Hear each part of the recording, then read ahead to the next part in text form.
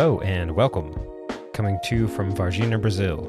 I'm Josh. And I'm John. And I just left a Brazilian steakhouse myself, although the meat was like really smelly. You might have been at the wrong place. But this is the Geek ETC podcast, where we dive into all things you can geek out about. We are back. It's them boys. We them boys. The Geek ETC fellas. Them fellas? Them fellas. We them fellas.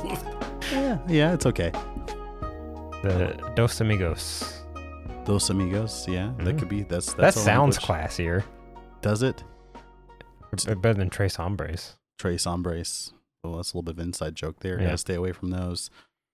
That's what our acting coach said. Right. How have you been, buddy? Good. Yeah? Good. Busy, as always. Yeah. You know, that's life. Dealing with, working on more podcast stuff as usual. Yeah. Working on podcast stuff, editing things, working on maybe new characters for Dungeons and Dragons, that kind of thing. Yeah. Wouldn't you know it? Our last episode, we had a D&D podcast, and we talked about a game that we were playing later that day, and specifically mentioned about how, sometimes your characters die, but we've got a lot lined up. Lo and behold, I did a stupid move, and my character died. That's right. No, for real, it was a funny situation. I fell victim to a beholder's death ray. And yeah, I asked you, I was like, it's a death ray, right? Like, you understand it's a death ray? No, I didn't though. You just kept saying it's a death ray. Well, because I couldn't say if you die, like if you reduce to 0 hit could. points. Well, that takes away. I'm the GM, Josh, as we decided. Well, yeah. But I know it's a death ray. Didn't know what death ray did, but yes, I knew it was a death ray.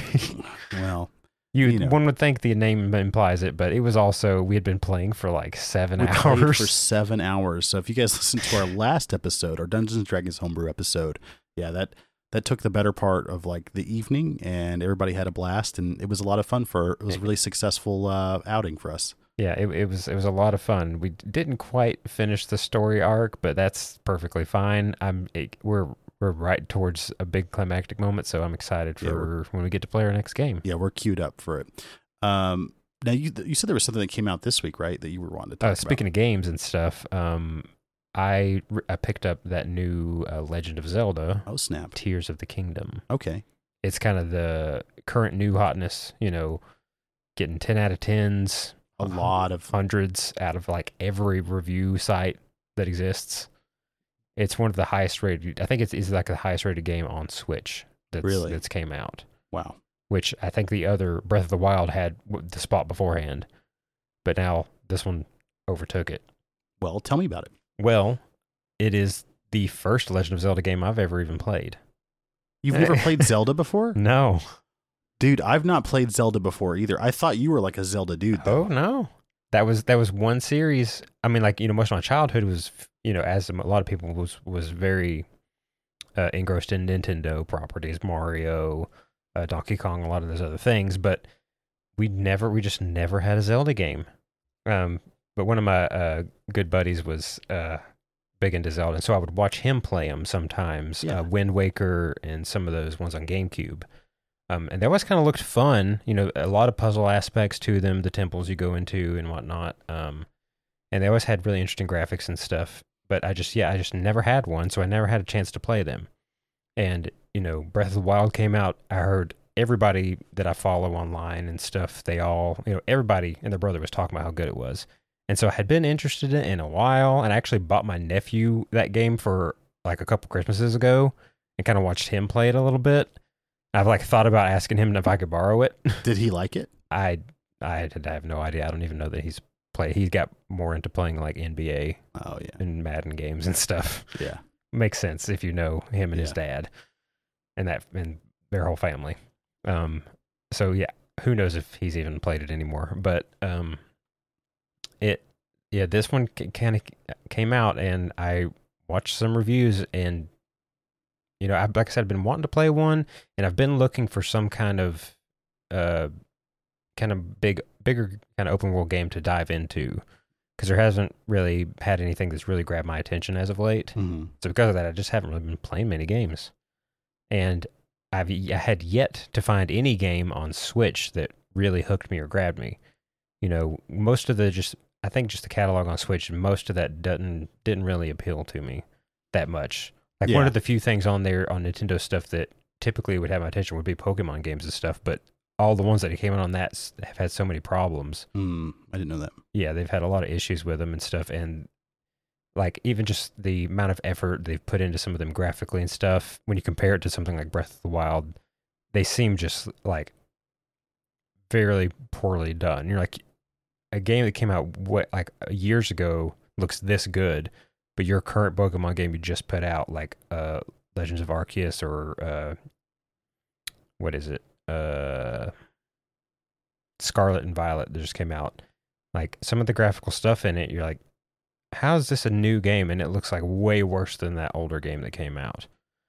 But regardless, I heard a lot of good stuff about it, so I decided to pull the trigger on it and got my first Zelda game.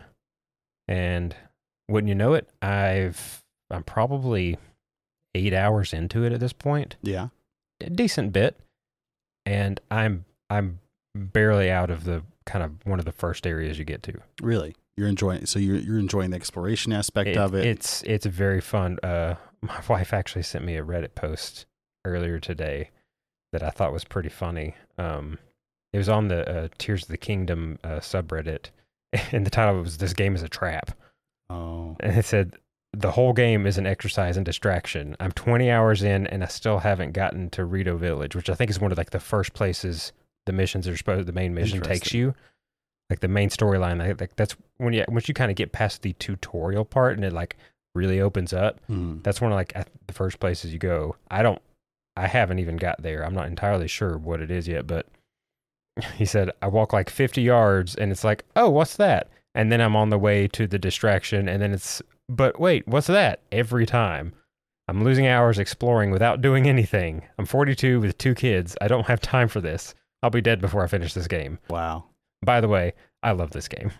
Wow. Okay. So already I can kind of agree with him that, like, I haven't even found really the best method to even make any money. And like I've tried venturing out to some of the other kind of main areas of the main map, and every direction I go into, I run into enemies that are just way too strong for me at the moment. Ooh, okay. Or I would find like a store and all the clothes is like thousands of rupees, and I have like 10 rupees.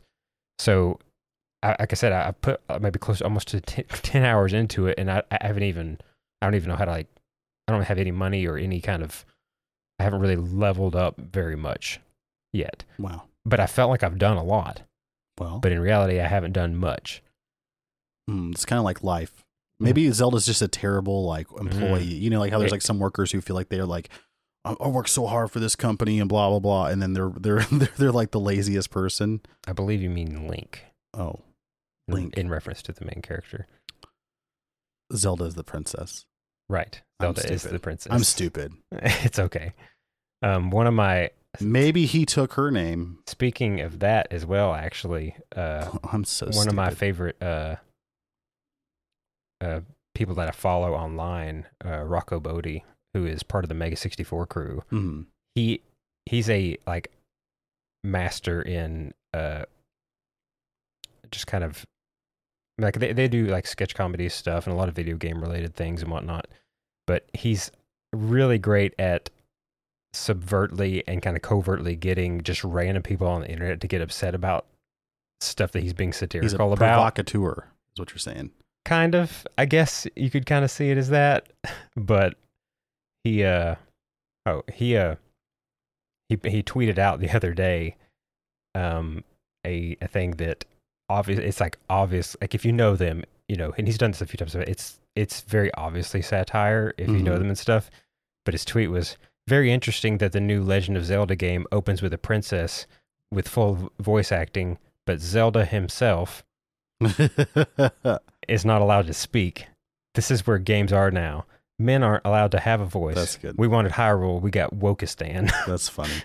So, yeah, very obviously satire. Even, you know, again, calls Link Zelda. Yeah. And at the time this was on here, like this was posted 2 days ago, and at the time of posting, it was 13 hours old. it had 1,200 retweets, 9,000 likes, and like 310,000 interactions. Wow. And so it just exploded, and there's so many subreddits and so many other people on the internet that were just like fuming over, like, this idiot doesn't even know what he's talking about. Within the first 10 minutes, they call him Link like 1,000 times, and anybody knows that Zelda's the prince, and everybody was getting so upset about it. All right, so let's keep calling it Zelda so we can get that many interactions on our Instagram, huh? There you go. This will be our new short. Yeah. So, yeah, if you don't follow them, go check out Mega64. They actually, I think in June, in the first week or two of June, they hit their 20th anniversary of making internet content. That they were some of the first people doing it. They were kind of the old guard of YouTube videos and video game related skits and things. A lot of people still don't know about them, but again, they've been doing it forever, and they've been hilarious forever. So go check out Mega64, and yeah, tell them what's up. Well, so right now where you're at with your playthrough, what would you give it? At the place that you're at right now, 1 through 10. That's tough. Again, because I don't have any other Zelda games to compare it to. Well, just as a game in general then. I mean, as a game so far, I'm having a lot of fun in it. That's good. So I would probably put it at least an 8 as a great game so far. Like, I've had a lot of fun, and for me to be able to dive into a game that I have no really history with and don't really know anything about the story much other than this sequel to a game that's came out, but in a way, from what I understand, all the Zeldas are kind of sequels of all of them. The story, it's kind of the same story that kind of sort of repeats itself, just in slightly different thematics. But I mean, so far, yeah, the gameplay and all this stuff is super fun. It introduced this really awesome crafting mechanic where you're able to any object or any item you find, you can combine with any other object. Like, you have this ability called, I think, like I've played it, I don't know how many hours, I forgot what it's called. It's called the Master Hand or the Ultimate Hand or something like that you can use to manipulate objects around you. And if you put two objects close together, they'll kind of glue together. And you can do that so you'll come across this pile of just like wood and wagon wheels and stuff. And so you can use these pieces of wood just to craft a wagon. You just put the pieces together and they just snap all together and you've got a wagon. And then you can get these extra like special powered devices, like they're basic devices, such as like you can have a fan or a rocket or a glider or a balloon. And it's these things you can use so you can create some kind of contraption and then put these things on it to power it in some way or variety. So you create the basic cart and then you throw, wheels on the side, like actual powered wheels on the side and then a steering wheel. And now you've got an actual functioning cart you can drive. A car in Zelda? Yeah. But in one instance on one of the reviews that I saw, that a guy, he had a car and he drove up into this dead end. There's a big mountain. He's like, well, I'm kind of stuck. So he just pops out a balloon, puts the balloon on top of it, and then just flies over the mountain. Now you've got a flying car. And so it's purely up to your imagination on what, apparently, like, there's some videos of people that are building like mechs. Okay. Out of them. Like, they're getting extremely advanced with some of this stuff, and they're building like full-on mechs out of some of this stuff. I haven't really seen that, but I heard someone talking about it. I'm actually on Mega 64 the other day. But then you can also do it with your weapons. So if you have a sword or just even a stick or whatever your weapon is, you can combine it with any item you find, whether it be like a mob drop, like something that an enemy drops down, your food, boulders you find around the world, or like tree trunks, or another weapon. Like, someone took a gardening hoe and put like a pike on the end of it. Yeah. And it's just this absurdly long weapon for no reason. But you can just take a stick and then put a big boulder on the end of it, and you've got this like huge club that can just like break through stuff. So it has a lot of imaginative constructing in it. Interesting. Which is pretty cool. And I'm having a lot of fun with that. Well, you heard it here, folks. Preemptive, 8 out of 10. Likely to improve. Likely to improve. Well, you talking about that made me think of, just because I was trying to find something fun to do yesterday, and I saw Xbox mention like, hey, did you know you could like play music from Amazon or Spotify or whatever on your app through here, Oh, and it wow. would just play through your headset. I know that there used to be things like that back in the day. Like I remember back on the original one, you could load your CDs Yeah. Oh, yeah. on the stuff, and then most games they would have in the sound options you could choose like Xbox soundtrack. Yep. And you could play your music, which I thought that was awesome back in the day. Well, that's what I was doing last night, and I was, I started off playing a little Hell Let Loose, and Sabaton came on. Oh, nice. And so that was actually pretty cool. And then I wound up like, what I'm gonna do? I'm gonna listen to a podcast because I was just waiting for some of my stuff to dry. I was waiting for some of my clothes to wash for jiu-jitsu the next day. Oh yeah. And so I was playing until playing for a little bit, and then I was gonna go put them in the dryer and go to bed. And I turned it on, turned on a podcast, and started playing Elite Dangerous, a space flying game, and I was just running around, just hauling cargo around. It was real relaxing. Building some credits while you're listening to the podcast. Yeah, super easy. So that's what's up. If you guys ever want to do that with us, I suggest you log on to Xbox, download the Spotify app or something like that, turn on the Geeky Deets podcast. Hey, there you go. Yeah, listen to us. Listen to us while you're playing Minecraft. Exactly. Exactly. Or something. I don't know. Exactly.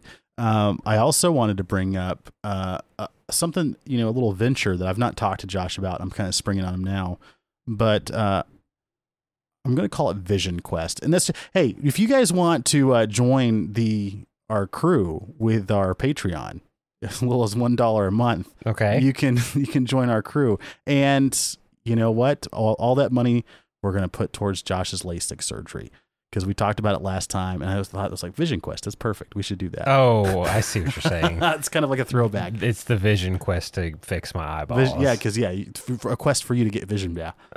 Okay. Yeah, that is. That we had not spoken on this before. We had not. No, it was just. But I also don't seriously know if I want LASIK or not. So. Oh well, Josh, for the patrons. For the patron. Okay. Well. So Vision Quest, guys. Vision Quest 2023. Josh. Ultimately, if you're contributing to the creation of That's right. of this podcast and associated content, bonus content that we'll be coming out with. Helping fund new audio gear potentially. Maybe some, camera gear for future adventures out looking for, cryptids or something. Ooh. Depending. But who knows? Yeah.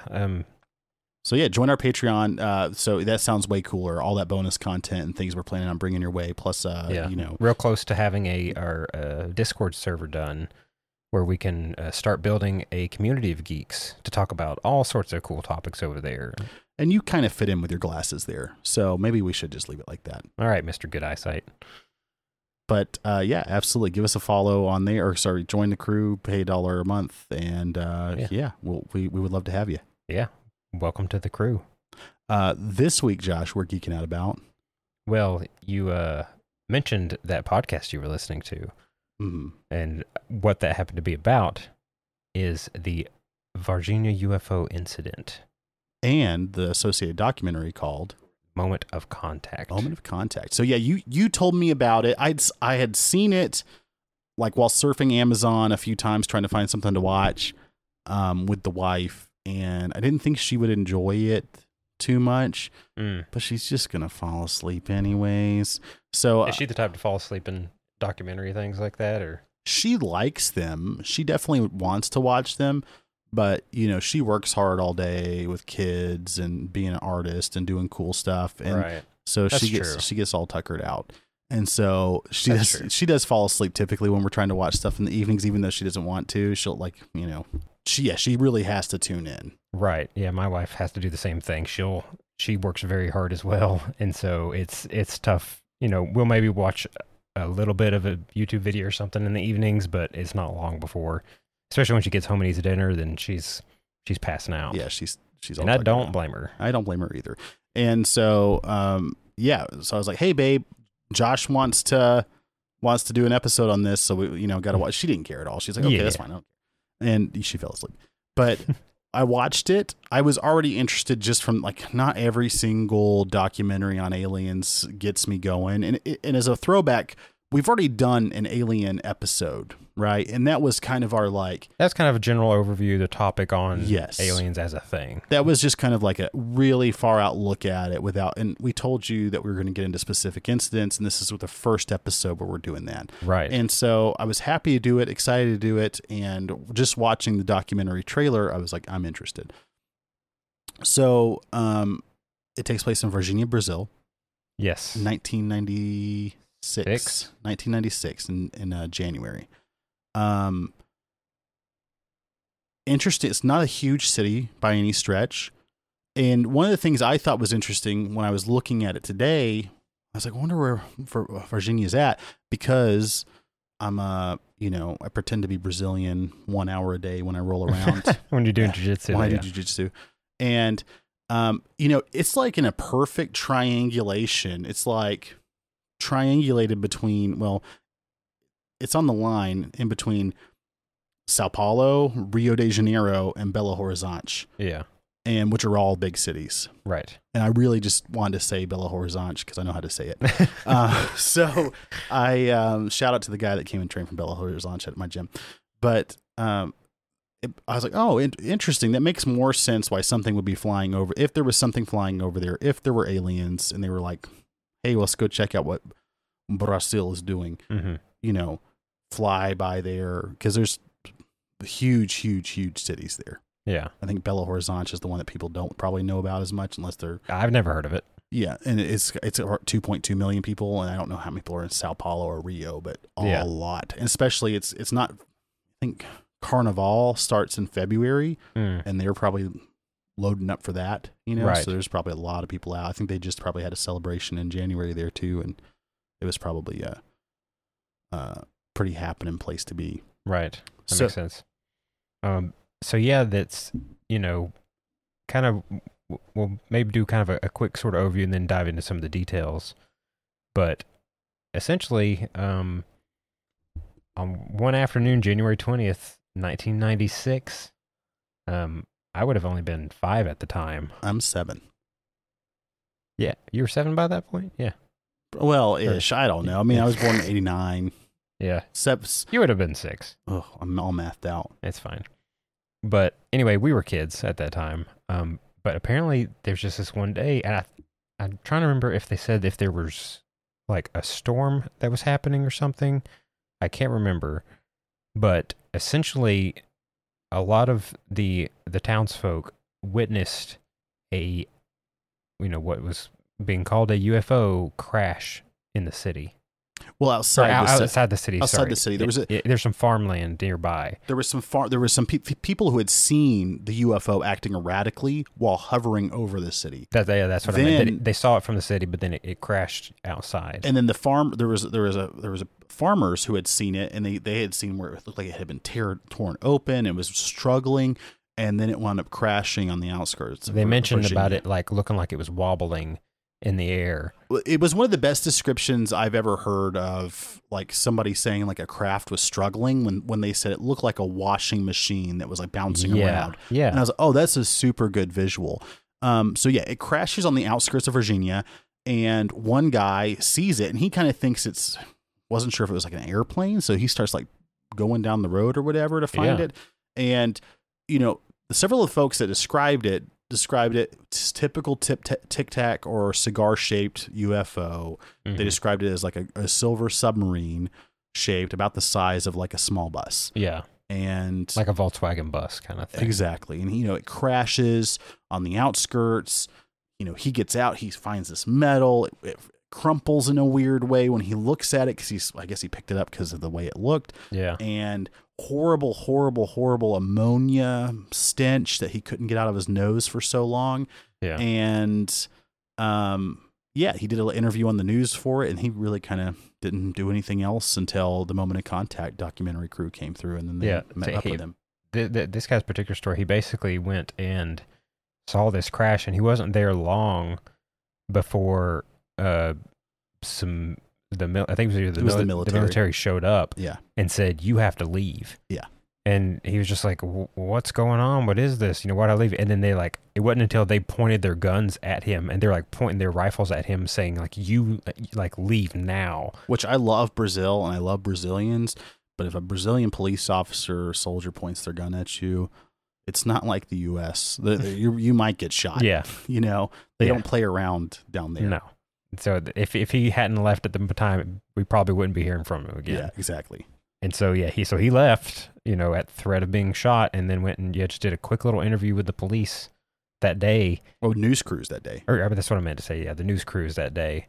And it wasn't until, you know, I guess it would have been how long ago was 96? My time is that, so 20 years ago? 20 plus years ago. But basically there's a 20 something year gap between that interview and the next time he like ever talked about it with anybody. Yeah. In the documentary Moment of Contact, which to clarify too, the Moment of Contact was created by a guy named James Fox. Yes. He's the guy who had this idea and he's the lead researcher on from this documentary and who made this documentary. He's the one he's been researching this since then for like 20 years. Mm-hmm. And he initially started out saying that, you know, he had been a UFO researcher for like 30 years or something, and someone mentioned this case to him a couple times, and he thought it was way outlandish. He kept dismissing it, and he's like, I don't even want to give that the time of day anytime someone would bring it up. And then he was at some kind of event, and someone of, you know, high prominence that he highly respected, you know, who had an opinion he highly respected, happened to mention it. And that was the point that he was like, well, if this person's talking about it and they're mentioning it, then that's more significance to me. Maybe I need to check this thing out. Yeah. And the further he researched it, the more he dove into it, you know, the more interesting it got to him, to the point where he's like, I'm going over there. I would need to talk to these people. I need to find as many witnesses, because it's a lot of UFO things you hear about, like Roswell or stuff like that. You know, they're so long ago that anybody that was related to them, like most of them are gone. Yeah. And this just being 96, it's so close that a lot of the people are still alive. Including me. I was alive during That's that true. time. We weren't there. We didn't see it. We didn't. But at at least not that I remember. I don't think I've been to Brazil. I don't think Mama and Papa took me down to Brazil during 96. But maybe they wiped our memory, though. That is a good point. The Men in Black do have their deneuralizers. That's right. So we get the crash. Yeah. Right. Military shows up, sends people away, does something with the craft or whatever they found. Right.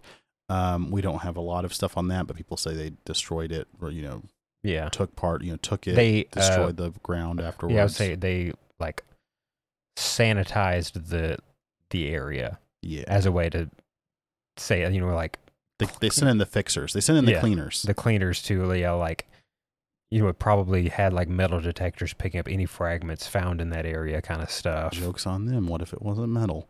You know. There you go. But yeah, they sent them in, and then you get some of the stuff that happens inside the city, where, you know, there's a few young ladies who come across the stuff in the city. That's where it starts to get really weird. So yeah, it crashes on the outskirts of Virginia. There's a couple women walking, two young girls walking through the, like, you know, they're taking a shortcut home or whatever. They're crossing. There's three of them. I thought they came back and got the third person. Oh, well. Anyways, there's several women, right? Yeah. There's two younger women, and I think they went back and got their mother, who came out again. Later. And they come across and they see this thing, tiny, with large eyes, huddled against a... Yeah, there's like a big concrete brick wall type of thing, and they just see this little creature just in a very crouched down, you know, huddled position up against the wall that looks like it's injured and scared and helpless. Yeah. In a sense. And, you know, they kind of stop. Obviously, you know, it's not anything like anything they've seen before. Yeah. And they described it as being brown with a horrible smell, ammonia, sulfur type of thing. The worst smell that they've ever smelled. Couldn't get it out of their nostrils. Like they talked about, like cleaning their nose, like, you know, flushing their nose with like saline and anything else they could think of to try and get the smell out. But it lasted for like weeks. Yeah. It was just stuck in their sinus cavities and stuff. And they saw it and they said it looked scared. And then I think they went and grabbed whoever, and they came back. They described it as, they described a footprint that they saw as like having only 3 toes. Yeah, 3-toed footprint with the middle toe kind of being longer. Classic gray alien, but brown with large red eyes, 3 kind of nodules on the head, and like very minimal, if any, nose or mouth. Very oily looking skin. Very oily skin. Yeah, very, very strange. And, I think once it made eye contact with him at one point, I think one of the girls, said that they got scared and that's when they left. They ran away, yeah. Yeah, they ran away from it. And it wasn't long after that, a Brazilian military police vehicle with two men riding in it. They got a report that, they need to go to this one side of the town. They just need to be on the lookout for something strange, is what they were told. And all of a sudden, here comes brown, oily man running out. As far as we're told, this is what we're told. Oh yeah, by reports. Folks. This is all reports, right? Because what happens is one of the officers, Marco Shirazi, grabs this little tiny thing. They just hop out of the car and he grabs it, bare hands, snatches it. And they throw it in the car. Throw it in the vehicle. Take it to a couple different, take it to one hospital. They're like, no. Yeah. Take it to another one. They're like, get out of here. Yeah. And they take it to the Campinas or whatever, medical center. I forget which one it was. They end up staying there overnight. And then eventually what happened was the Marco Shirazi guy winds up dying of a strange illness. Yeah. He had some kind of strange bacteria of some kind that they didn't know what it was. How he got it or whatever. He probably could have had an open cut on his hand or something.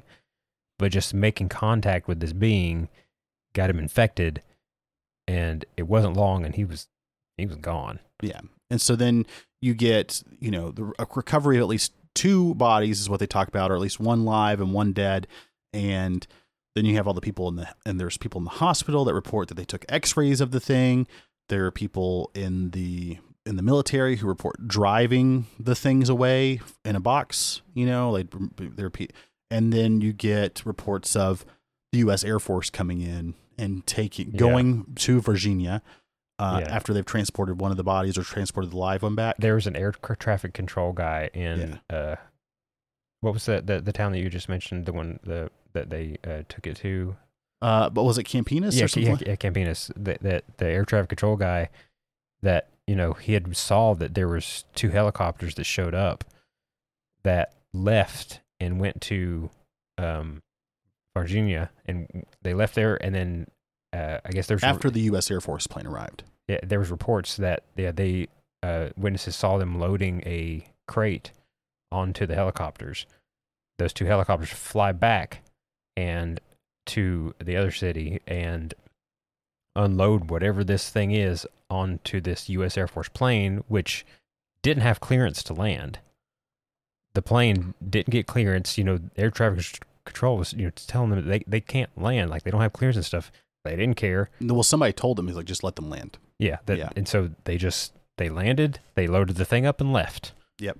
No contact with any officials or government or anything. The Brazil government, there was no contact or anything there. They just showed up, took it, and left. Well, we don't know that there wasn't any contact from Brazil because no official thing. There's no official report of them cooperating with the U.S. Air Force during that time period. And that's kind of the gist of it. You have the strange death. You have the guy who was with Marco Shirazi, another Brazilian military police officer who refuses to speak about the incident. You have several people that report of seeing it, and Varginha has adopted it in such a way that they have they've got alien spaceships. They've got flying saucers all over town. Yeah, memorials and stuff too, all over the town, restaurants, and all kinds of things. Most of the people there are convinced and believe that this event happened. Yeah. Now, when I was watching the documentary, I think it started out a little rough for me. It seemed like he was almost finding his stride as he went. It didn't seem that well edited at the beginning. Right. And it eventually got better, and I enjoyed watching it more. But when they were downtown, a lot of people were saying, I think they were real. Of course, that's a curated thing. You didn't see every single person they were talking to. That would be if I spoke to somebody on the side of the street, and I'd be like, hey, do you believe in aliens? I only had the people that said, yes, I do. Yeah. Survey says, out of 100 people, 2 people said, yeah, and those are the 2 you show. Exactly. Kind of thing. But they showed several people, and a lot of them, were speaking to them, and, they had their Portuguese translator and everything there. That part didn't really get me. No. At all. I wasn't okay. Yeah.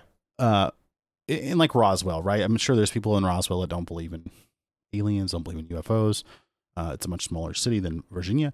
Yeah. But, like it's definitely a good tourist thing for them. Right. And it has been, I think. I Right. think they've done well with like their tourism aspect of it.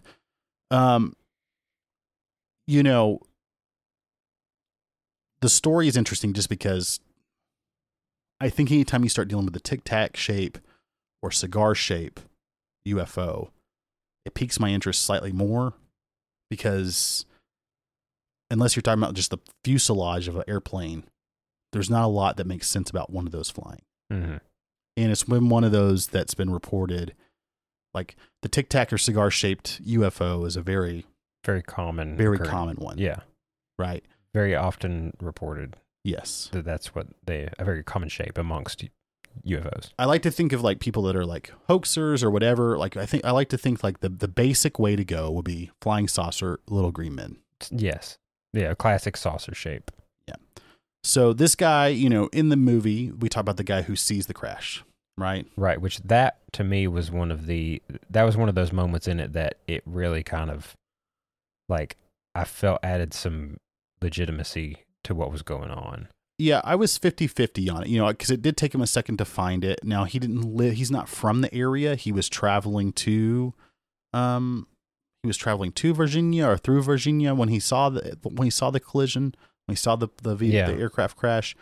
And so he's not super familiar with the area. It would make less sense to me if it was like a local who's like, well, everything's changed, I can't see it. This guy was like a lot of stuff has changed. I'm not sure where it's at. The fact that there was a White House nearby lended it a little bit of credibility to me. Yeah. But like to me, seeing his reaction, his like emotional reaction to it, that once he hadn't been in that spot in 20 something years. And then once he was back there, that you could tell that it was like he was repicturing it all in his mind. He was reliving that moment and he got like very emotional. And he was the first person unprompted. Now he was one of the first people interviewed, but he was the first person unprompted to mention the smell and how bad it was. Mm-hmm. And I think he mentioned stuff leaking out of it as well. I don't remember. Some type of fluid, maybe. He did have a very, very like kind of guttural reaction to being back on the scene of this site, quote unquote site. Yeah, I mean, I think you'd have to be a decent actor. I think you'd have to do it. Definitely, if he was faking it, it wasn't his first take. No. Like, there's no way he did that without warming up. You know what I'm saying? Yeah, I personally wholeheartedly believe that he believes what he saw. At least. Sure.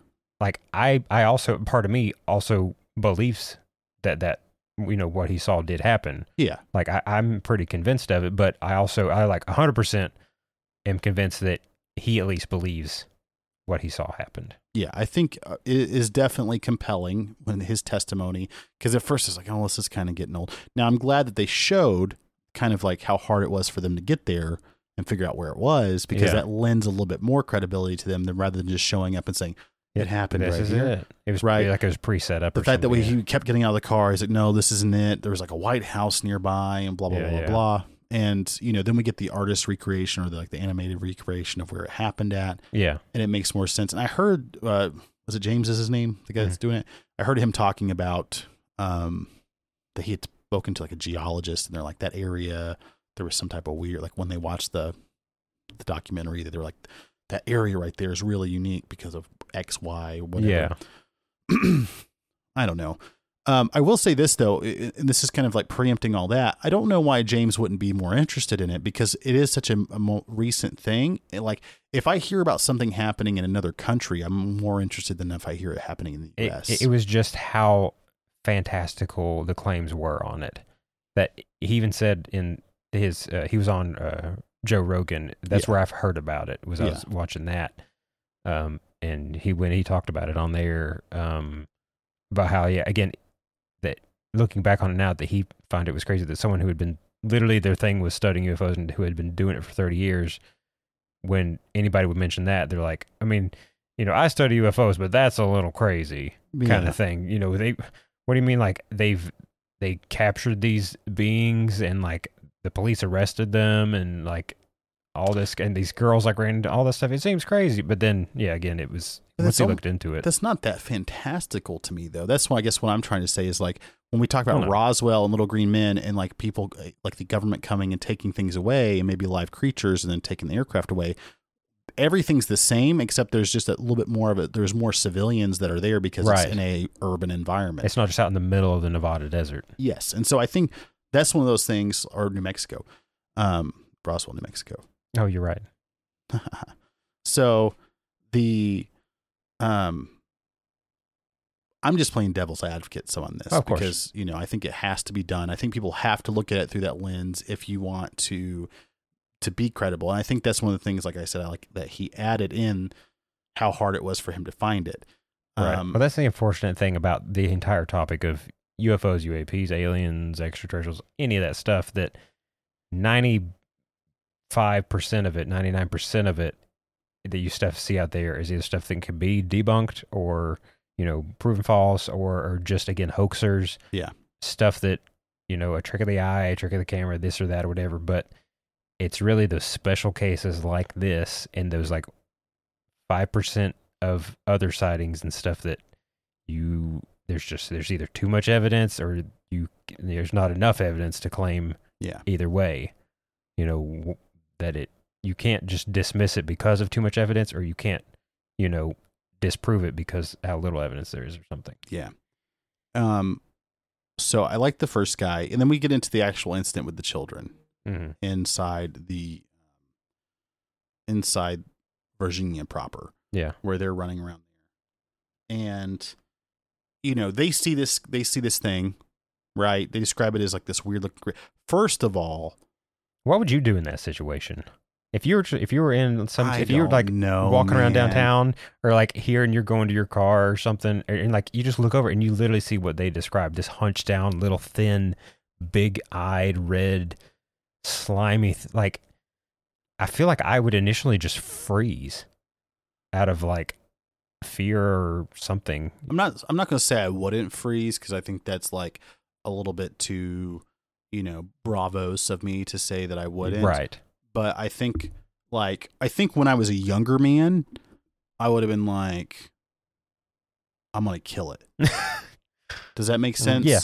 And now I've actually had this thought some in my life where I was like, you know, especially, you know, some of the work for the government and everything that's happened, you know, I've done in the past. I've like, well, what if I did come across something? Right. Unknown like that. I'm like, well, I don't think I need to point a gun at it, you know? Like maybe I need to be like, hey, are you like, I'm here to help. And that's the thing.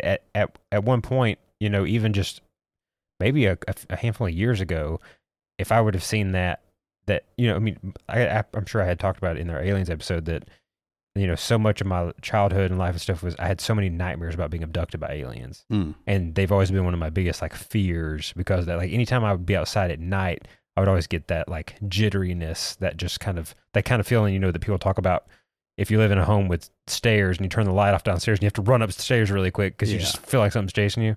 Just that general feeling, but anytime I was outside in the dark kind of thing, because it's just the open sky above you. And that's something that's, you know, stuck with me through a lot of my life, even in a lot of my adult life, but it's even just been in the past number of years where I've really tried to shift my perspective on that and kind of realized that most of that fear was, you know, predicated based on, you know, Hollywood and things that, you know, media and stuff had bred into me. They're almost always antagonists of some sort. Aliens are almost always antagonists of some sort. So I think as a younger man, I probably would have been like,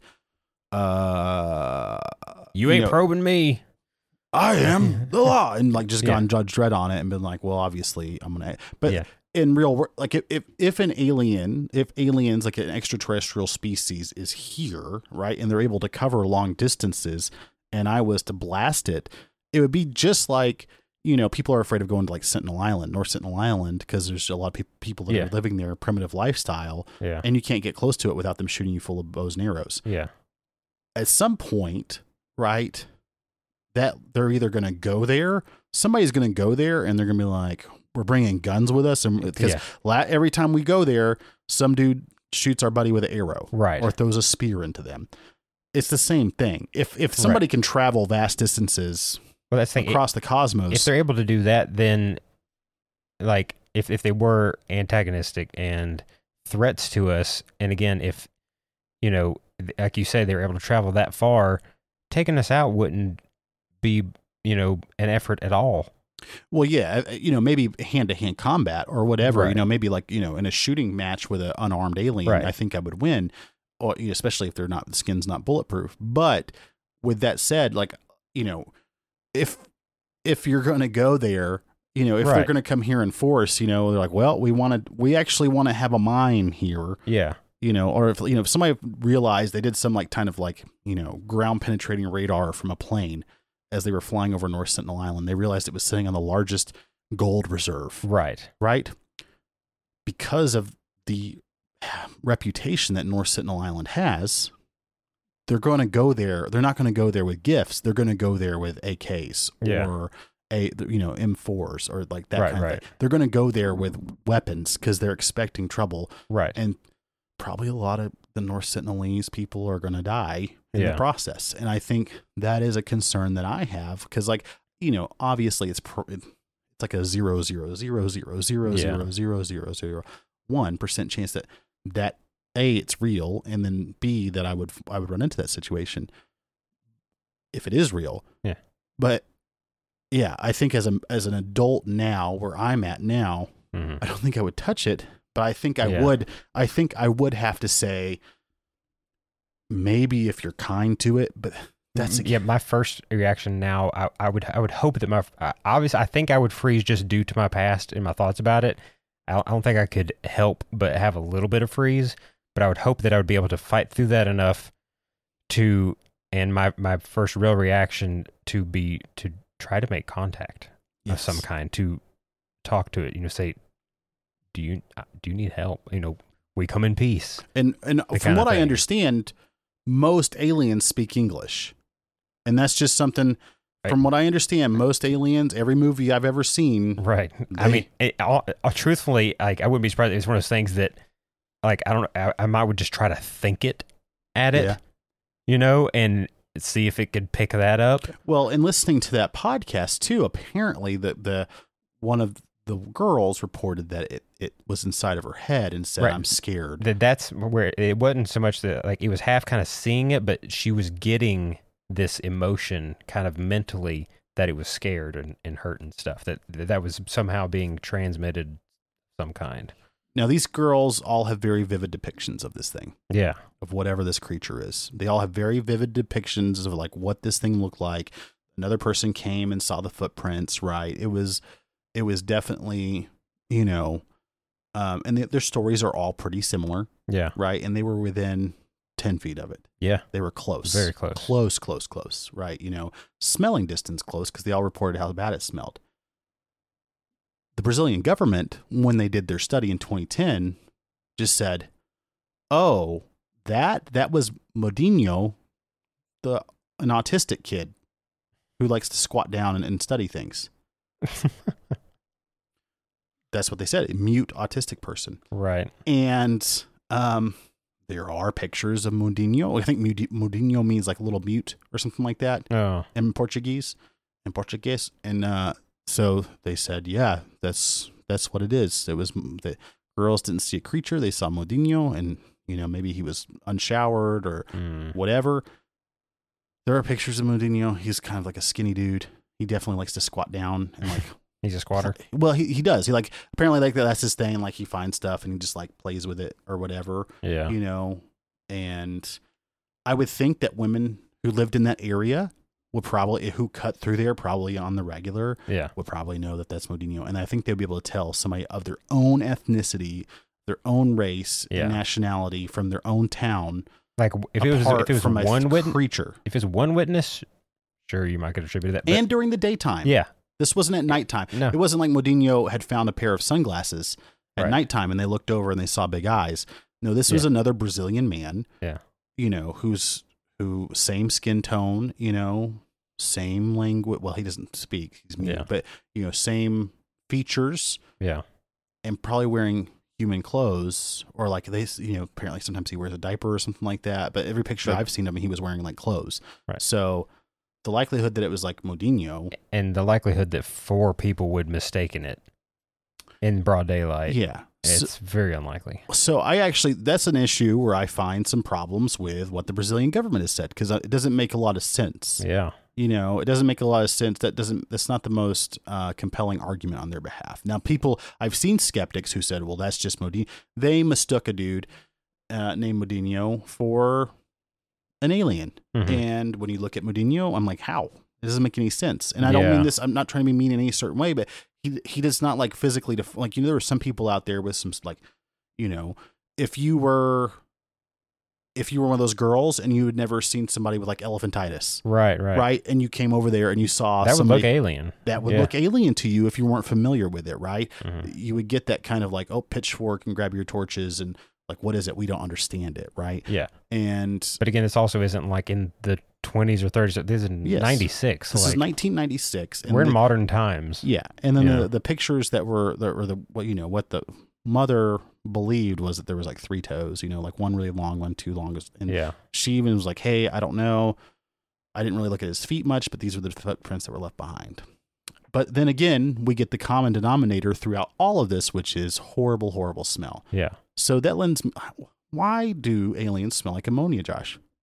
I don't know. And this is one of the first times that I've heard many alien related stories and accounts and stuff. And this is one of the first ones that I particularly remember hearing about a smell like that, a smell being present and to such a potent degree. Now, not playing skeptic, to me, I've been in some situations. I've been in some scary situations. I don't remember smells all the time, but I do remember them when they're terrible. Yeah. So, I've been around people who have been dead. I've been around a lot of people that have died. I've been around decay and that kind of thing. And so, like, if I say, well, I found some bodies, right? Mm-hmm. I would obviously be like, and it was horrible. Like the stench was bad. It definitely comes back in my memory. Or I might not mention it, which happens a few times. And then when prompted, I would be like, oh, yeah, it was bad. I put an air freshener in my mask because they were melting into the ground or whatever. Like they're bad. So,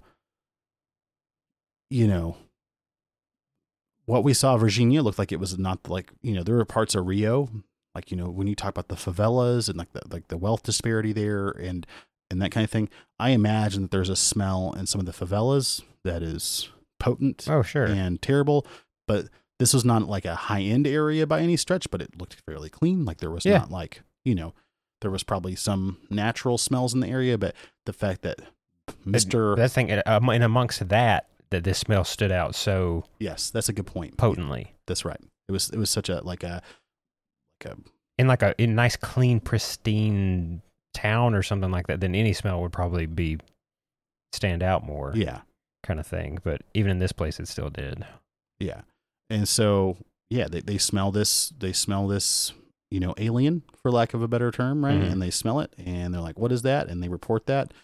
And then we get Marco Ceresi, right? The timeline apparently is pretty quick to when the late girls run off to the time that Marco Ceresi and his partner, and I forgot what his partner's name is, they see this thing run across in front of them, according to what people are saying. Yeah. And they capture it. And my first reaction wouldn't be just to go hands on with it. Like if I'm thinking this thing's from some other place, even just like any wild animal, I'm not going to touch it without gloves. Because who knows what? I guess in the 1990s, in the haste of the moment, if it was running away or something, you'd probably just be as quick as you can. Yeah, and I think that's what was probably going on in the 1990s. Especially a military police officer in Brazil. I'm sure they, obviously they can have gloves, but that's not a common procedure, probably. They're not. I think in in the 90s, there were some issues with, people being worried about bodily fluids and that type of things. But, in Brazil particular, there wasn't like a lot of, intravenous narcotic usage. Right. There wasn't a lot of IV narcotics or, that kind of thing. And so I imagine it's, it's not one of those things that they're really quick to put on gloves when they come across something like that. And Yeah. they are, you know, I'll be honest, like I said earlier, the Brazilian police and Brazilian soldiers, they go through a lot, especially because you know, there are military. There's like, you know, they have state police, they have military police, you know, who have like jurisdiction where they're able to operate and enforce laws, like federal laws. Mm. And so there's several different police agencies within Brazil, similar to like some of the other Latin American countries. And sure, or like, you know, like France. Like France has like, you know, they have like local police, but then they also have like the gendarme, which is like a federal, like, you know, federal military police essentially. And in the same way, like they get stuff done, you know, they deal with a lot. You know, you can find videos on YouTube of them in situations that are pretty harrowing. And, you know, I think that also adds to like, oh, it makes sense that one of them would just go snatch this thing. Right. I mean, you're, again, military police, you've given orders to go search for something strange. And like, you see that and you're going to instantly know that's probably the strange thing we're looking for. Yeah. And so, you know, that's your orders are to get it. So you're probably going to do anything you can to fulfill those orders and get this thing. Yeah.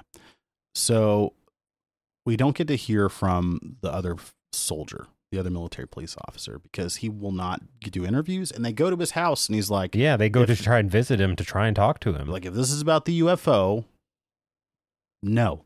Yeah, he just immediately shuts him down. Just no. And James went with some people, like I think he went with the mayor. He went with the mayor. He went with the mayor of Varginha, who believes the incident occurred, and he went with like somebody the mayor was related to, was also a local attorney, like one of his nephews or something like that. Yeah. And so they go there, and he refuses to talk. He's got a gun in his hand the whole time. He's like shaking his finger at them to like nope, I'm not going to talk to you. He's like, you know, get off my lawn. He goes full Gran Torino on him. And it's just like, not happening today. And so I do think it's interesting. So I think it's interesting. Like we don't have anything from the partner. We don't know anything about what his side of the story is. But we also don't have him just saying, like, you think he would have some stuff recorded or out there. It would be just like, no, nothing happened. And what I think kind of happened with him too is going back to the girls that saw it, and that, you know, they brought their mother out who mentioned the footprints and stuff. Later on, like that night, the mom talked about that these guys showed up at their house. Yeah, it was either that night or the next day, yeah, right? Yeah, that these guys showed up in like suits and stuff, but like they didn't look like cops. They didn't look like, so they were Americans, military people. They just looked like regular people, but they came in and basically tried to bribe her and told her, you know, not to talk about this. Mm-hmm. You know, you saw nothing. This didn't happen. You know, just forget that any of this thing. Don't bring it up. Don't talk about it or anything. And had just a suitcase that they had with them. I don't know if they actually opened it to show it was in or not, but they had a suitcase with them, probably, you know, with money or something. I think they mentioned that it could be money that could be hers kind of thing, but she just denied it and all this stuff. And because she didn't want to say that her daughters were liars. You know, she didn't want to come out and label them as liars. She didn't think that was right. So she refused it. And then they kind of left her. They walked outside and she went to kind of follow them, and their car was gone and they were nowhere in sight. And so my suspicion is that they went and talked to this other MP and he took the deal. You know, they went and said, you didn't see anything, don't talk about this. And he was like, all righty, I will take you up on that offer. And that's where he's at right now. Yeah. You know, it is very interesting. You know, it makes, but to me, part of the my skeptical mind says also like, hey, why not just have him come out there? Like, because it's more, I mean, obviously it brings more attention to the case, but you would have thought in the investigation that occurred in 2010, right, where the military came out with a 372-page paper on the incident, and they kind of had convenient answers for everything that happened in 1996. And that's when the skeptics point to. They say, well, they've got answers for this and this and this, and how they're all unrelated. How do you do that from that far away? Right. Almost, 20-something years ago. So that's also confusing for me. But why wouldn't you bring him in and have his statement and have him be like, okay, it's okay to talk to people. You just got to say nothing happened. Because one of the official stories is that Marco Cerese had like a cyst under his armpit that he was planning to get a surgery, and it was pre-planned surgery on, and that he got an infection from that surgery a couple weeks later. And that's how he passed away, was from sepsis. Right. But then, on the devil's advocate of that, like, maybe those are falsified records and appointments. That's pretty easy to do. That's pretty easy to falsify that and come up with a backstory. We also get some of his family members, not his, I don't think it was his wife. Well, his wife was involved. Yes, it was actually his wife and other folks who were involved. His daughters, and particularly, too, we're talking about. They talked about it as well.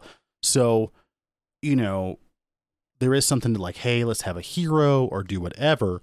But, I don't understand why they would continually put themselves through the stress. A lot of people say, well, they don't have any reason to fake things. I hear that a lot. Yeah. I hear people say, well, they nothing good's going to come from that. You hear that with Bob Lazar, Yeah. Nothing good happens from it. There are just some people who want to be interesting. Yeah. To be honest, there is always a reason for somebody to fake something, even if it has some detriment to them, Yeah. I say I'm allergic to bananas. I'm not. I just don't like bananas. And so instead people are like, well, I'm not going to give you banana pudding. And maybe I would love banana pudding. You would. It's so good. I doubt it. But I don't like them, right? It's the same kind of thing. I do it because I don't feel like answering the questions like, why don't you like bananas? Have you ever had this? Right. It's the same thing.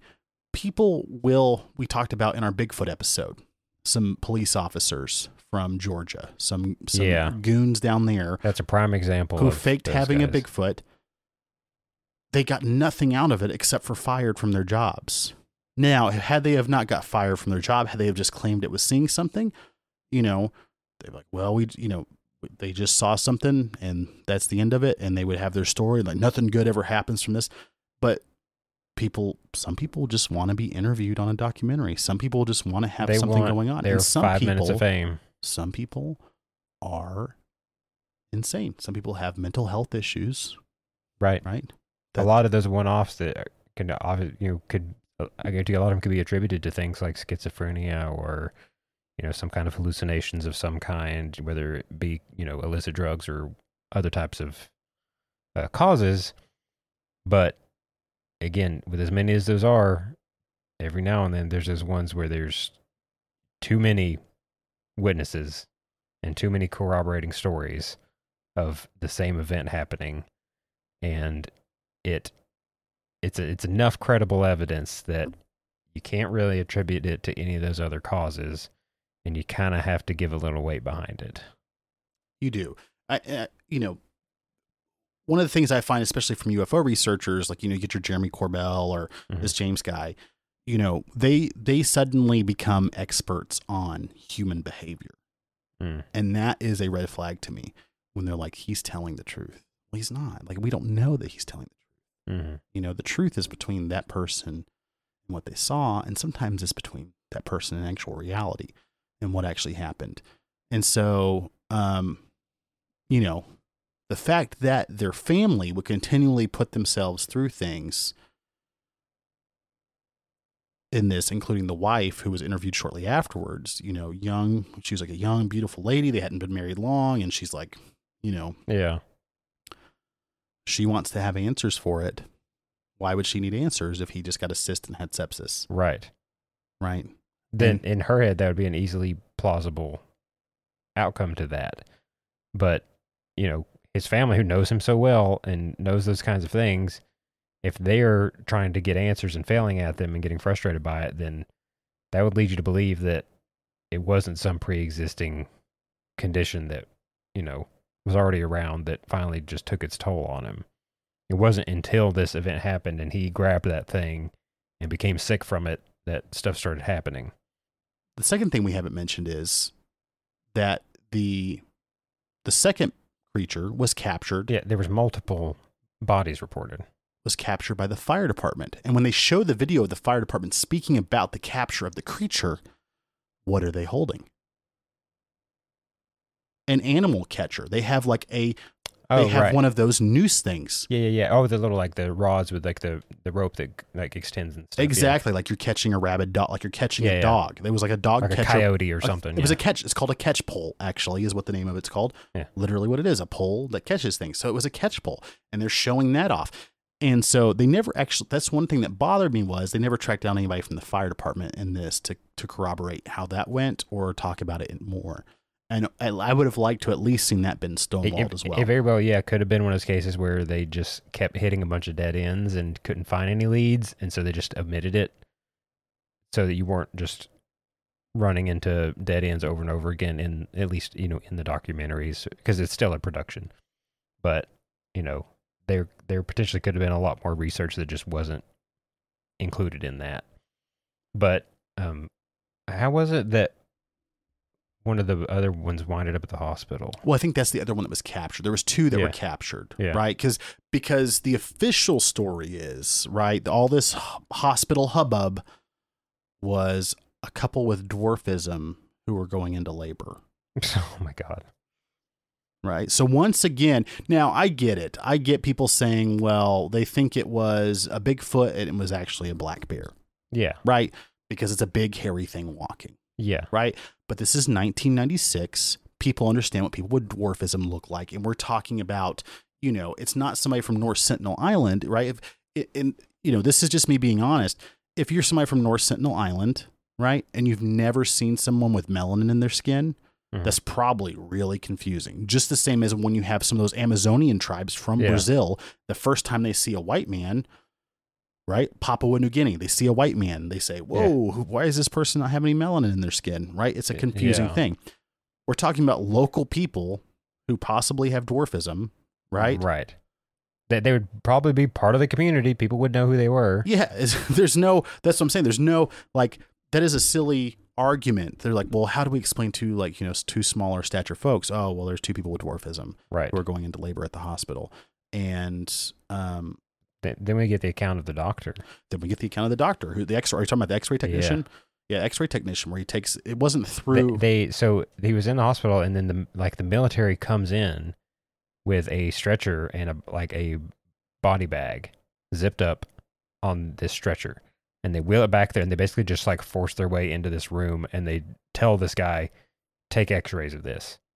And they kind of just and I'm pretty sure some of the guys had the militaries that had guns and everything, and they're like, you're taking x-rays of this. And so he's like, okay, I mean, you're not going to say no. Yeah. And so he takes x-rays, but through the body bag. They didn't let him open the bag. Yeah. And so he takes it through the bag, and normally, being an x-ray technician, you take the x-rays, you develop them, and you check to see if it worked.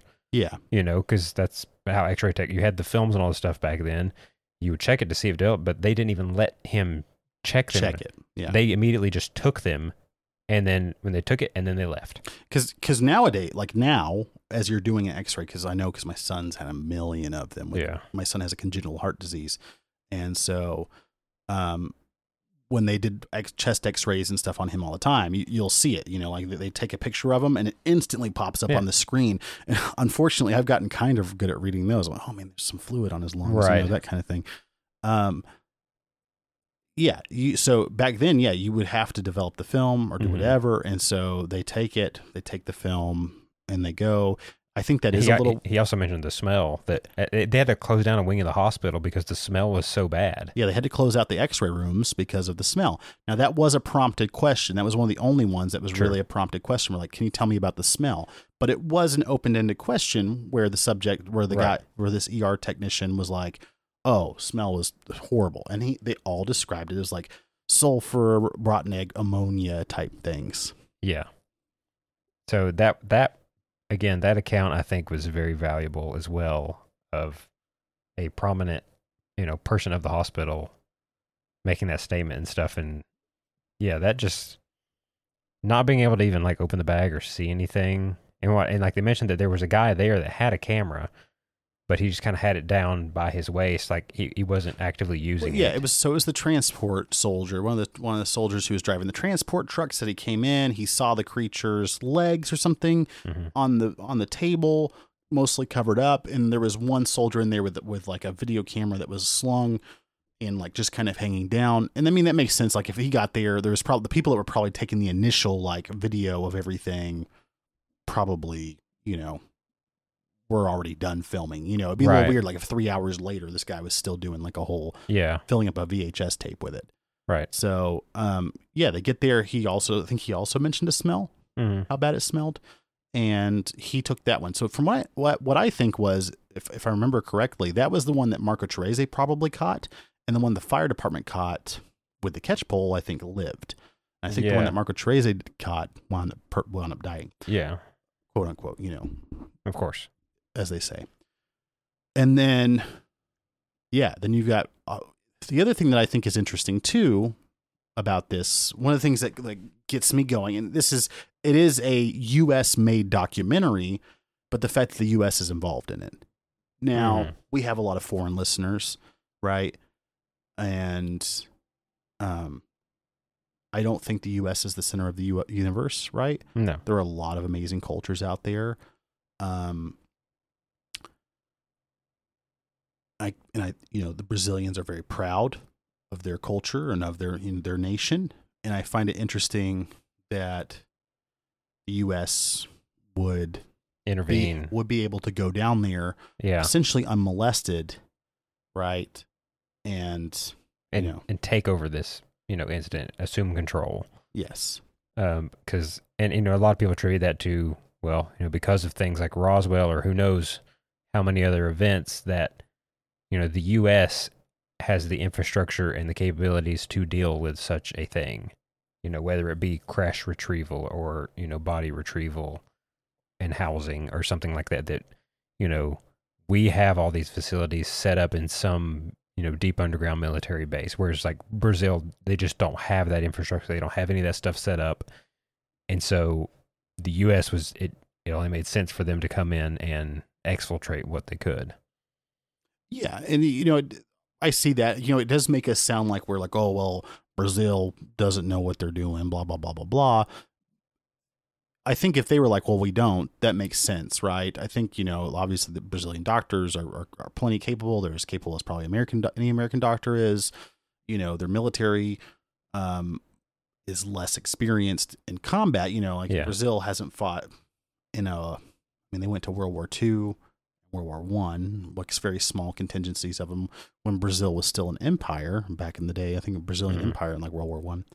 But if they haven't had if they never had a Area 51 type event till then, until you have something like that happen in your country, like there may not be a need to create such a facility or entity to deal with such events. Until you have an alien spaceship crash, you're not going to preemptively build a place to house crash spaceships. And it would also make sense that there is, some type of thing. So if there are aliens and if there are UFOs and if we are aware of them and we're not aware of where they come from and there is some type of defensive pact between North American and South American countries, it would make sense because, obviously there are a lot of rural areas in Brazil, but particularly the southwest of the United States that has all those military installations that are so uniquely guarded and so uniquely sequestered that it makes sense that you could bring something there and study, and you could be like, hey, we'll give you access, we'll do whatever, but this is probably like, do you want to take it to area, blah, blah, blah, blah, blah. Right. So it's also interesting for so many folks because there was a few people that mentioned Americans coming. We had, I think the transport truck driver talked about Americans. We had the aircraft controller talking about Americans. We had the mother who said, being offered money by Portuguese speaking Americans. Right. It is a little American centric, which is interesting to me. For sure. Definitely. They definitely played a part in some capacity. Yeah. Now, I think if somebody was like, hey, if you say your son's lying, we'll give you a bunch of money. I'm like, okay, I'll take the money. Who cares? That's like such a weird statement to me. Like, I don't want people thinking my daughters are liars. And I get that to a point, but that's going to blow over. It's going to blow over pretty quickly. I'd be conflicted on that. Would you? Yeah. And depending on if it was like an alien thing specifically, really, like I feel like I would stand my ground. I don't know if that I would, because I think they would like heart attack gun you or something like that. Also an option, yeah. Yeah, like, I'm pretty sure I could. Unfortunately, the government has a monopoly on violence when it comes to like protecting, Yeah. their secrets and all That's that true. kind of things. And I don't know. One of the things I think is funny too, though, is and I'm bringing this up because it's something I hear a lot. And it's be like, well, if the world knew, everybody would go nuts. Or if the world Yeah. knew the truth, But that's the one they haven't told us is that society would collapse. why would it collapse? What would lead to our society collapsing? And that's what makes me.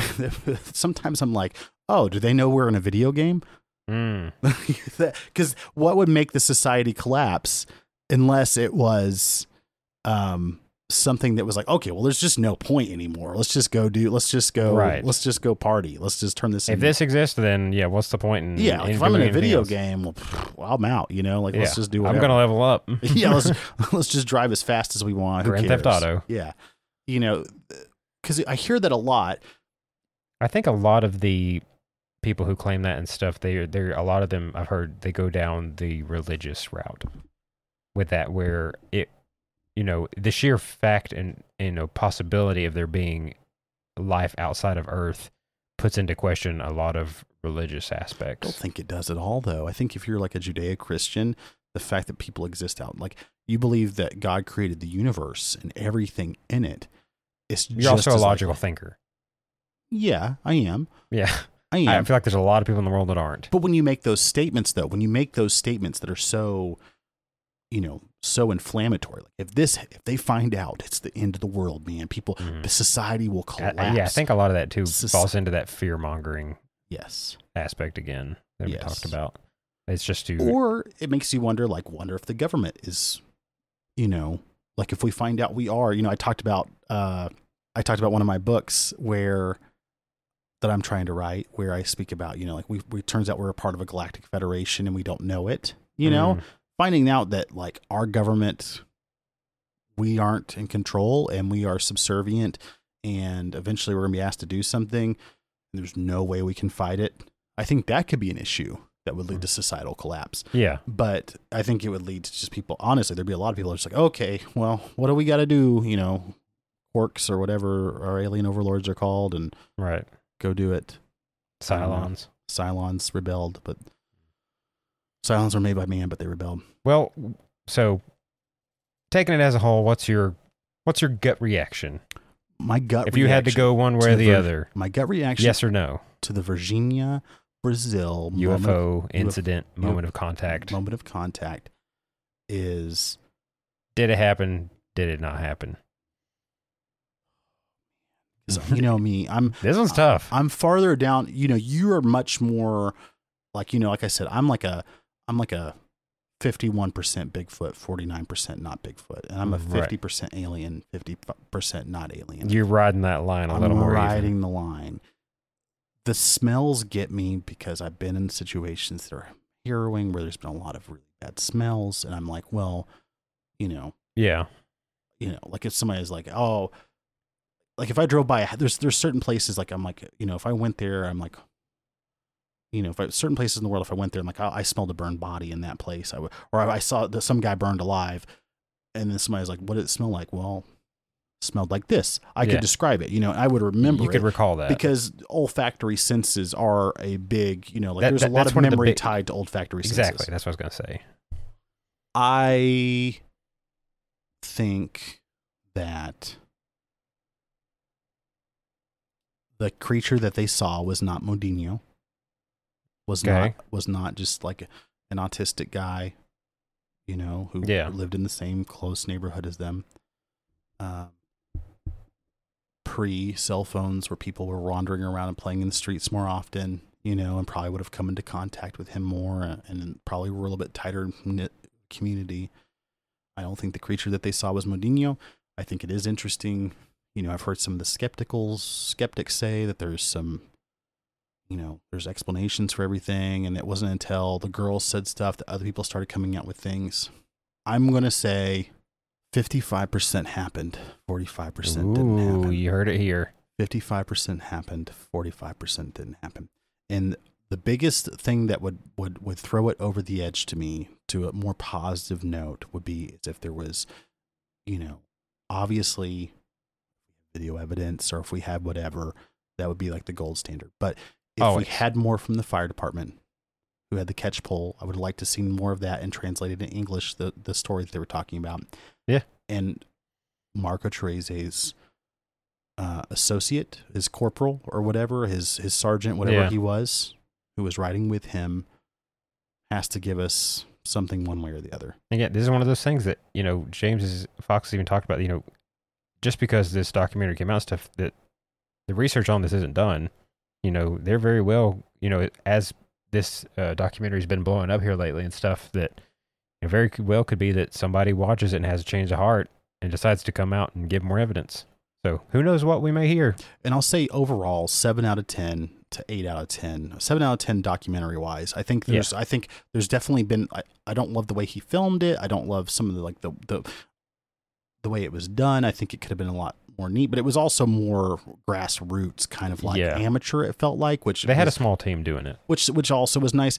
I would say if you're looking for a UFO documentary, if you're looking for something to watch, if this piques your interest and your wife is going to fall asleep, or your husband's going to fall asleep, or your boyfriend or your girlfriend or your children are going to fall asleep while you're watching it, take an hour and a half and watch it. Yeah. It is interesting, but take everything with a grain of salt. Yeah. If I had to put a thing, I think it happened. I'm like 100. I'm like 95 at least. Okay. I leave a little bit of room just for some type of anomaly of some kind, some kind of other thing, but I'm pretty well convinced that, I feel like something definitely happened there that involved some kind of otherworldly creature and craft of some kind. Yeah. I mean, you have a military base close by. Yeah. Like, 45 minutes away. If you guys know that you shot it down, or you guys know that you might have hit it, it's easy to stand up forces. It's easy to get them moving. Yeah. With a dedicated military base. I mean, there's a lot of stuff in there that is interesting. I've read some interesting skeptical things. There's some things the skeptics, I think, just take with a grain of salt. I don't always believe the government. You can't do that. It's definitely not where you should go when it comes to things, because everybody's got something they're trying to do, Yeah. Just like us right now. We're trying to get you to listen to podcasts. We want you to listen to our podcast. That's our agenda, is to listen to us and become part of our thing, become part of our family. Yeah. And do all that. And, everybody's got one. We don't know what theirs are. And I don't know what James's is, but it definitely seems like he's interested in this. And I'm interested in it. Yeah. I want to hear more about it. I do too. He's out there wanting people to come out and speak to, because he thinks people actually had video cameras or took video of it prior to the military arriving. Right. And to our Brazilian listeners, I would say if you know somebody that knows something, then yeah. And James Fox is on Twitter, and he's been very active on there and stuff. So if you know something or have some information, send it to him. That's right. I'm sure he'd love that. Or send it to us. And we'll break a story. And yeah, we'll give you a year Patreon discount. Patreon subscription. You'll get a year Patreon subscription, and we'll split the money with you. Yeah, there you 33, go. 33, 33. How's that sound? Oh. And then 1% we'll give to some company that gets rid of ammonia smells in hospitals. Right. Some charity for that. Mr. Clean. I don't know. Yeah, it's just a Mr. Clean charity. Yeah, that's great. Well, yeah, I definitely interesting. I think we covered the majority of it. It's not like, we're not going to go fact for fact. This isn't going to be like a series that we talk about other things, but we do want to talk about these specific incidents as they come up or as that we find them through interesting. Yeah. And if you want to, if you watch the documentary and find it interesting and you want to hear a little more about it, again, like check out his episode that he did with Joe Rogan. Like he dives into it a little more. He's a little all over the place there. A little bit. It's a little, scattered, but there is some extra contextual information in that there. Actually his episode actually turned me off from it a little bit. Just really? Because he, like I said, when I wonder if it worked better in my way where I heard the podcast first Yes, and then saw the documentary. See, I watched it first and then I heard him. Oh. And it's one of those things where he starts leaping to conclusions or starts saying people are honest. I see what you're He's saying. They're the best. They got to be the best actor in the world. And when you come in with that, when someone points that kind of stuff out too much, it almost discredits it. it does. I see what you're It bothers me. And so you see that with sometimes with Jeremy Corbell or Rob, like that kind of thing where they're like, oh, dude, he's telling the truth. Like, you're not a body language expert. You know what I'm saying? Like, we don't know. I get that. And so I think that episode actually turned me off from it a little bit, but I still am interested in it. I still think it's an amazing, and I think it's an amazing thing that's happened. The city's adopted it. The mayor believes it happened, and it's a pretty cool case. Yeah. You know what else is pretty cool? What's that, Josh? Anyone who listens to us and follows us on our social media pages. What do you mean, like Instagram? Yeah, like Instagram. At Geeky DC Podcast? I almost said that at the same time. Did we just become best friends? We did. At Geek ETC Podcast on Instagram, Twitter, YouTube. You can find us all there. The podcasts are all uploaded to YouTube as well if you'd rather listen to there, as well as any major podcast platform every Wednesday morning. Every Wednesday. Yes, the new episode comes out. So subscribe on Apple Podcasts, Spotify, Amazon. Leave us 5-star reviews or thumbs ups, likes, subscribes anywhere that you can. Turn on any notification bells, all that jazz.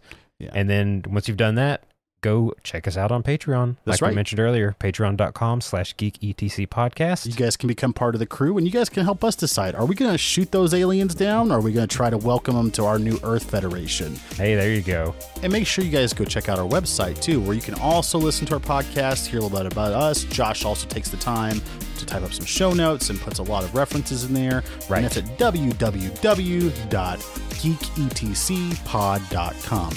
which is World Wide Web, www. Yes, that's what that stands for. You can go check us out there. Check out the show notes. There's often a link to either Wikipedia pages or just related articles to find out some more information about stuff. And, if you guys see an alien, grab your fellow geek because you guys fight better together. Yeah, and take some pictures and send them to us. Yeah, if you can get that exclusive footage. But either way, whatever you do, always remember to keep geeking out.